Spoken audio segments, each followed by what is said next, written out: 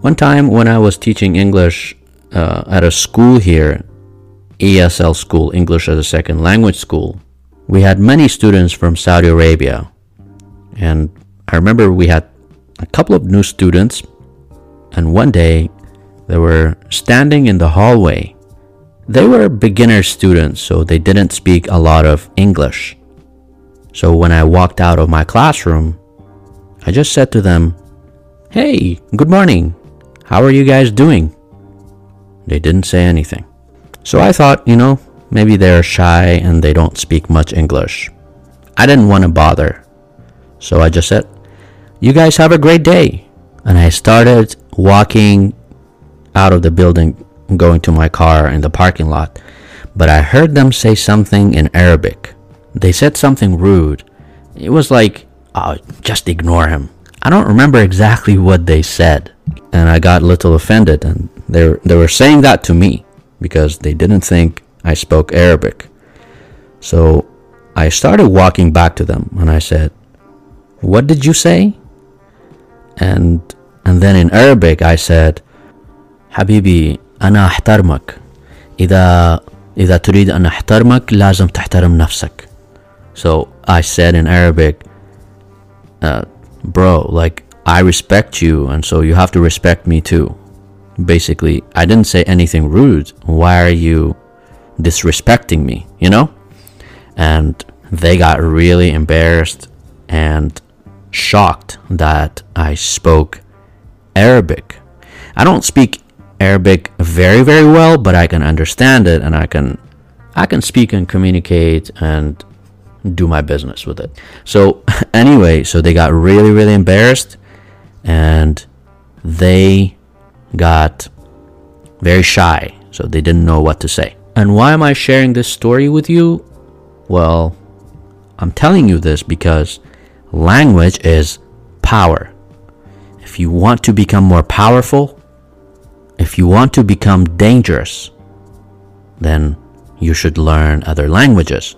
And of course, in our case, English, because English is taking over. English is the language of computers, it's the language of technology, it's the language of the air traffic, the language of medicine, all of that. So English is power. And of course, I encourage you to learn other languages as well. But what I'm trying to tell you is that the more languages you learn, the more powerful, the more dangerous you can become. You will not let people mess with you. Because when people know that you're speaking their language, they're not going to be able to mess with you because they're like, "Oh my God, he understands." So language is power. And that's what I want to talk about in today's episode on the English Zone podcast. Do you guys know Trevor Noah? Trevor Noah is a comedian from South Africa. In his autobiography, Born a Crime, in one part he talks about the power of language and how you can use language as a powerful tool. I'm going to quote from his book. "Living with my mom, I saw how she used languages to cross boundaries, handle situations, navigate the world. We were in a shop once, and the shopkeeper right in front of us turned to his security guard and said in Afrikaan. Afrikaan is a language in South Africa. So in Afrikaan, the shopkeeper said, I'm not going to say it in Afrikaan, I'm just going to tell you the English translation. He said, "Follow those blacks in case they steal something." My mother turned around and said in beautiful, fluent Afrikaans, "Why don't you follow these blacks so you can help them find what they're looking for?" "Ah, Jamer," he said, apologizing in Afrikaans. Then, this was the funny thing. He didn't apologize for being racist. He merely apologized for aiming his racism at us. "Oh, I'm sorry," he said. "I thought you were like the other blacks. You know how they love to steal. By the way, that's so racist and that's so stupid to say. But anyway, the point he is trying to make, he says, I learned to use languages like my mother did. I would get suspicious looks from people just walking down the street. Where are you from? They would ask. I would reply in whatever language they'd addressed me in, using the same accent that they used. There would be a brief moment of confusion, and then the suspicious look would disappear. Oh, okay, I thought you were a stranger. We're good then. It became a tool that served me my whole life. One day, as a young man, I was walking down the street and a group of Zulu guys was walking behind me, closing in on me, and I could hear them talking to one another about how they were going to mug me, basically how they were going to rob me and take everything I had. So they spoke in Zulu language. Let's get this white guy. You go to his left and I'll come up behind him. I didn't know what to do. I couldn't run. So I just spun around. I turned around real quick and said, Yo guys, why don't we just mug someone together? I'm ready. Let's do it. They looked shocked for a moment. And then they started laughing. Oh, sorry dude. We thought you were something else. We weren't trying to take anything from you. We were trying to steal from white people. Have a good day, man.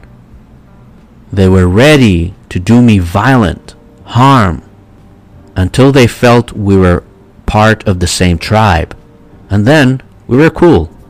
That and so many other smaller incidents in my life made me realize that language, even more than color, defines who you are to people.